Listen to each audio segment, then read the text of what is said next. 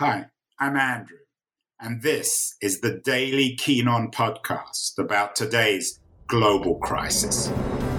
The coronavirus pandemic is dramatically disrupting not only our own daily lives, but also society itself. This show features conversations with some of the world's leading thinkers and writers about the deeper economic, political, and technological consequences of the pandemic. It's the daily podcast trying to make long-term sense out of the chaos of today's global crisis. We've interviewed a lot of people on this show, probably too many from some people's point of view. Economists, politicians, political scientists, journalists, blah, blah, blah. But there's one group of people we haven't talked to, and that's maybe because they don't want to talk to me, but I found one to talk to, a comedian. That's the first time a comedian's ever laughed at one of my jokes. Laura Lex is an up and coming. I don't know if that. I hope, Laura, you don't take that as an insult. I'm not going anywhere at the moment. Up and coming English comedian, upcoming author as well. So, Laura, is there anything to laugh about in the pandemic? Oh, there's plenty. There's always something to laugh at. You just have to make sure that your victims of your jokes are going in the right direction. I think there's loads to laugh at. You've got an absolute upheaval of the human condition, and whether you're sort of experiencing the very worst end of it or the thin end of the wedge, either way, your life's been completely turned upside down. So of course there's funny stuff. Yeah. Are you having a funny or a fun pandemic? No, I hate it. My life is upside down. My career is non-existent. Everything's nonsense. But I've never quite understood people that go, "Oh, you mustn't joke about that. That's serious." You think, well, the serious thing is still happening, whether I joke about it or not. So I might as well try and cheer everybody up. I don't really understand dwelling on the negative. I understand taking the negative seriously and considering the negative, but it doesn't really help anyone to not try and keep things light. Very briefly, Laura, how did you become a comedian? Or are you just naturally one? No, I'm not. No. I studied drama at university and then specialised in stand-up comedy for my master's degree. That's the very truncated version of it. I got into improv comedy at uni, and then there was an offer to study it and sort of look at the psychology of humour and humour theory and joke theory, and the psychology of humour as a master's, and that sounded fascinating. And then as part of that, I had to do 10 gigs to sort of document how physical changes to the room affect comedy, and I found that really addictive. Did 40 gigs instead of 10 and never stopped doing comedy, just kept going. Wow, so you can really study comedy, and that's one way of getting into it? Well, yeah, I mean, the degree I did wasn't like, here's how to be a stand-up comedian. It was much more like, why do humans laugh? What is laughter? Physically, what does laughter do? What purpose does it serve socially?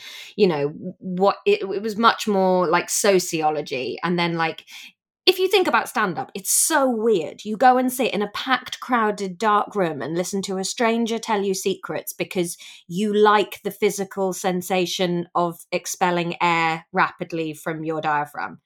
That's what it is broken down. And we love it. We chase laughter. We want to laugh. It makes us feel good, but we don't know an awful lot about it. We don't think about it a lot. So I just found all that fascinating. You must be missing your audience. You must be missing the stage. You're stuck at home, right? Like everybody else. Oh, yeah. I really miss it. I cripplingly miss it. I miss that. I miss the adrenaline. I miss the lights. I miss that camaraderie with the audience. I miss the smell of it all. I'm trying really hard not to think about it. But for me, stand-up is my entire life. It's everything I've ever wanted to do. And it is better than I dreamed it would be when it goes well. Yeah, I miss it a lot. Can you do virtual stand-up? Can you be funny on Zoom? I haven't tried to do stand-up, to be honest. Stand-up for me is all about the room and reacting with the room and changing what you're doing to suit the room. And for me, personally, the thought of doing it to my webcam just I'm too cowardly and I don't want to do it, so I'm not doing it. I know other comics have been. Scott Bennett's been doing live broadcasts from his shed, and I think he's doing them really well. But for me, no, I'm a real audience interactive comic, and I can't bring myself to do it without the audience. But social media is really important for you. You got your new book deal through Twitter, right? Yeah, well, I'm finding other ways to, communicate with the audience. I'm doing live YouTube every night where I write a chapter of a book a day based on audience suggestions and then read it live to an audience. And that we sort of, interact through the comments. People comment live and I interact with that. And I'm tweeting and interacting in Instagram. I just can't do stand-up like that. Like, I have no problem using social media in other more creative ways and podcasts and all that. But stand-up for me isn't for the internet from me. Stand-up's brutal though, isn't it? I mean, you're up there on your own. I do speeches, which I guess is a kind of stand-up, but people are usually polite. They don't throw bananas at you or boo you off the stage. I mean, stand-up can be absolutely humiliating. Yeah, it can be. And it certainly was in the early days, but now I'm very good at it. Like, by the time you're doing the big rooms and the rooms where it would be awful to fail, you're theoretically good enough that you won't fail. And also, I always think the big trick with stand-up is the worst that can happen if stand-up goes wrong is a room full of people you've never met before and will never meet again don't think you're funny. That's it. That's the utter worst outcome, Doesn't mean you're a bad person and it doesn't mean you're not funny. You just didn't make those people laugh on that day. Oh, well. So worst experience, Laura, I have to ask. Worst stand-up experience, the most shameful one. The worst ever one was I was booked to play a race course for an afternoon gig. And I turned up just, of course, assuming that by gig in the afternoon on a race course on race day, they meant it was in a separate room, in a conference center around the back of the race course. No, it wasn't. It was a tiny stage in between the food stalls on the big thoroughfare where people were sort of coming and going between the racetrack and the bar. And their big idea was that between each race, a comic would just get up and just start doing stand-up to the people milling past. And anybody that knows live comedy will know that is a disaster. And it was. And so I thought, fine, all I've got to do is stand up and talk into the void for 12 minutes and I'll get paid and I'll go home. And I got about 8 minutes in and a man stood a couple of meters away from me, leant into one of the stewards and just said, I just feel really sorry for her because nobody's laughing. And I sort of got his attention and went, it's all right, babe. I really don't mind. I'm made of quite stern stuff. It's fine. And he looked at me so directly in the eye in such a genuinely worried way and just went, but you must feel awful. I mean, nobody is laughing at you at all. Do you not feel awful? I think his genuine compassion made it so much worse. Didn't you feel like smacking him in the face? Oh, but he was so drunk and so genuinely worried about me. And I sort of ended up consoling him and saying, I really don't mind. This isn't a gig in my head. I've already switched off to the possibility of this being what it should be. Well, from humiliation on a live racing track to the triumph of your Jurgen Klopp tweet, which has resulted in your in a new book deal and in many hundreds of thousands of new fans and admirers. Laura, in March, you put out a tweet and it seemed to go totally viral. What happened? Tell me the tweet and what happened. So the tweet was paraphrasing slightly, but if I ever met Jurgen Klopp, I'd say to him, if we had a baby, we should call it Clip, just so he'd raise an eyebrow at me and tell me I'm a moron. And by the time he'd finished doing that, I'd be so naked. And then I sort of proceeded to a thread about imagining being married to someone as sensible as Klopp. And what had happened was, it was the last weekend before lockdown and I'd gone up to Glasgow for gigging, sort of in that absolute chaos that we were all in, thinking is the world about to shut down? Italy's in a terrible state. We know we're 2 weeks behind, blah, blah, blah. And I was sort of looking at my live diary and feeling really insecure about being in Glasgow, sitting there in this budget hotel. And I didn't want to go out because I was sort of thinking, oh, maybe I should be distancing a little bit. I don't know. I don't have a mask and that sort of stuff. And so I just got sort of writing. And I think I don't know a huge amount about Klopp. I'd seen him do this press conference where someone had said to him, talk to us about coronavirus. And he'd sort of quite grumpily said, no, I'm not an expert in coronavirus. Why don't you ask an expert? I'm an expert in football. And I was watching it and thinking, oh, I like that. I wish more people would shut up unless they're an expert. That's a great way to behave. So I just sort of started doing this thread about being married to somebody very sensible that puts down boundaries and tells it like it is. And I think everybody was feeling so like pent up and weird and scared. And Twitter that day was either fancying Jurgen Klopp or being terrified about coronavirus. And it just seemed like the thing that was a little distraction for everybody, and a bit different and a bit fun and a bit harmless and a bit silly. Laura, we have a very literary audience. Not everyone, you may be surprised with this, but not everyone will know who Jurgen Klopp is. Perhaps you might explain. Well, I didn't until about 3 months ago. He is the manager of Liverpool Football Club. And he seems like a very nice man. I think he's German. And he. What do you mean you think he's German? You know he's German. Yeah, I think, yeah. But he's not a German, is he? What does that mean? Well, in the English German kind of way. I mean, he's a new German, very cuddly and warm and bearded and all that sort of thing. He does seem very friendly. He's got a lovely beard and glasses, and he's always in a baseball cap. And he seems very sort of kind, but also no nonsense. Like, he just doesn't seem to, he doesn't seem to bridge any crap from people. He seems very fun.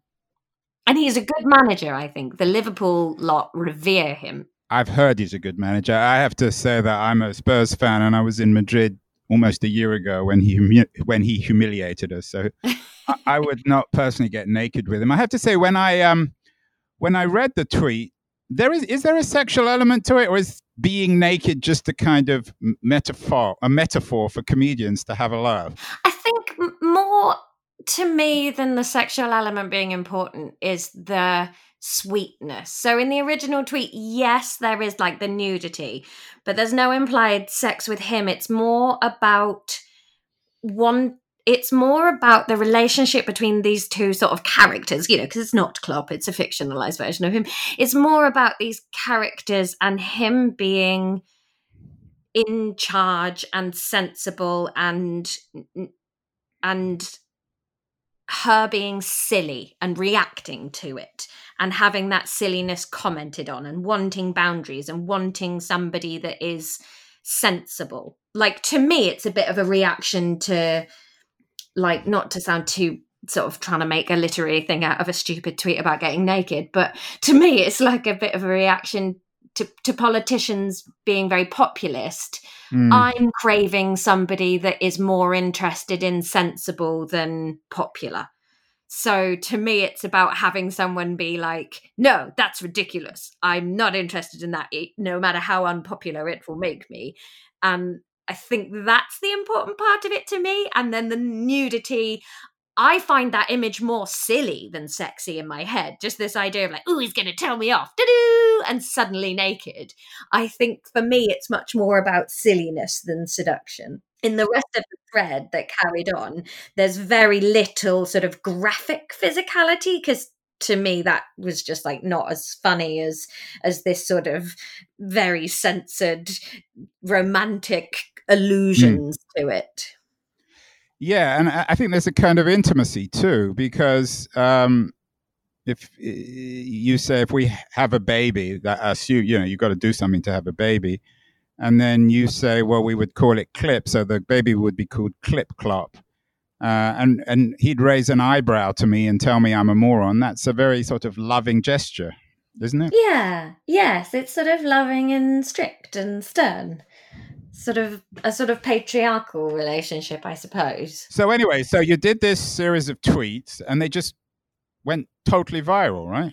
Yeah, it was a bit mad, to be honest. I was on the train home from Glasgow the next day, just watching my Twitter follower count go up and the retweets go up, and lots of people that I admire going, "Oh, this is so funny, please write a book." And then in the next week, lots of literary agents and publishers were getting in touch and saying, "Do you want to write a book? Because you're a very good writer. Like, what are you doing? What are you up to?" And obviously I've been a comic for 10 years, so I've had various publishers and dramatists and sort of interested people come and see my shows over the years. And so, yeah, within a couple of weeks, I had a literary agent, and then we got talking to publishers and chatting about what a progression of the idea could be, like what forms a book could take, built along the lines of the tweets into something else. And I was sort of lucky enough to get chatting to the people at Two Roads. And we just had a great discussion and sort of talking about the future of what I wanted to write as well, like beyond this book, like what kind of novels did I want to produce, and walked away with a deal to write this book and then write a further novel, which just, I mean, it's crazy, but it's happened. Writing and stand-up comedy, though, are completely different ends of the spectrum, aren't they? In one, you stand in a room packed to the gills with people. In the other, you're totally alone. Yes, but there is so much writing behind stand-up. In terms of the work percentages, stand-up for me is 90% writing, 10% the performing of it, the editing and the sentence structure and the developing ideas and fully pulling everything out of an imagery and selecting the right words to lay the imaginative sort of. With stand-up, you need somebody. In terms of the linguistics of stand-up, you need somebody to get to the same mental image as everybody else in the room as efficiently as possible. And that is all down to the language that you use and the performance of it. And you also need the joke to make people laugh at the same time. So you have to manufacture a sentence structure that makes the word you want to elicit the laugh be the last in the sentence. Because in a book, a sentence can be funny and someone can stop at any point and find the sentence funny, or stop and think about it, or just enjoy the imagery for a while. But in stand-up, you need to orchestrate the room to all jump along at the same time. So there's an awful lot of writing. The thing that's hardest with writing a book compared to stand-up is knowing you won't get feedback on it for so long. I'm so used to getting the sugar rush of feedback straight away. You know, I write some material in the morning and that night I can go and try it out. Whereas with the book, I write something and I think it's lovely and I've got to wait a year before anybody will praise me for it, which is hard. I have to say you're shattering some of my illusions about stand-up comedy. I always thought it was spontaneous. You mean it's written? You know what you're going to say? You know what you're going to say before you go out there? You think I'd pay £8,000 to book a room at the Edinburgh Festival every day for a month just to hope that funny stuff would occur to me at the time? Sorry, my darling. No. No, it is all very carefully planned. And is that true for all stand-up comedy? You know, Jack Bruce, Woody Allen, they all know exactly, or they knew exactly what they were going to say? I mean, I would assume so, yeah. Like, you look at the intricacy. Lenny Bruce. Yeah. I mean, Lenny Bruce maybe is a different kettle of fish, but I mean, I don't know in those specific examples, but like any stand-up will improvise some things and will, you know, play on an idea and will riff or will chat to the audience, and that's all off the cuff and developed there and then. But if you've got a big set piece, yeah, you've written it. Of course you've written it. And do you have kind of riffs or a series of riffs which can come out of a joke depending on the response of the audience? Or do you always know exactly what you're going to say next? No, I'm quite fluid. So I've got 4 or 5 hours of material that I've developed over the years. And sometimes I'll go out knowing what I'd quite like to do, but I get distracted. Someone will say something and that reminds me of something else. And then I'll do it all in a funny order or add something in. I'm really flexible. Some people aren't. Some people would go out and do the exact same 20 minutes every single day for their gigs that week without changing a word of it. And some people are much, much, much more fluid. Some people go out and go, I'll do 10 minutes of messing about with the crowd. I know what 5 minutes I do in the middle, and then I'll play the rest of it by ear. I think that varies from comic to comic. Laura, finally, unfortunately, people can't go and see you because of the lockdown, but we can read books, so we can laugh. And of course, there's no doubt we certainly need to laugh in these sad, disturbing, weird times. What should people be reading? What books might they read to put a smile on their face in these dark times? Well, I like really escaping. So I guess I'd recommend The Lies of Locke Lamora by Scott Lynch. This is one of my favourite books. And there's a series, so if you gobble it up quickly, there's 3 more, I think, after it. And it's just really, really intricately well done escapism. Just fun characters, dirty, messy plot, great fantasy ideas, really adult. I love it. I love those books. You've been listening to Keen On, hosted by me, Andrew Keen. Make sure to join us the rest of this season as we explore how to fix capitalism. Make sure to visit us at lithub.com, where you can subscribe to the show in iTunes, Stitcher, Spotify, or wherever you listen to your podcasts. While you're at it, if you enjoyed what you heard, we'd appreciate a rating on iTunes. Or if you'd simply tell a friend about the show, that would also help too. Today's episode was produced and edited by Justin Alvarez and the team at LitHub Radio. See you next week, and thanks so much for listening.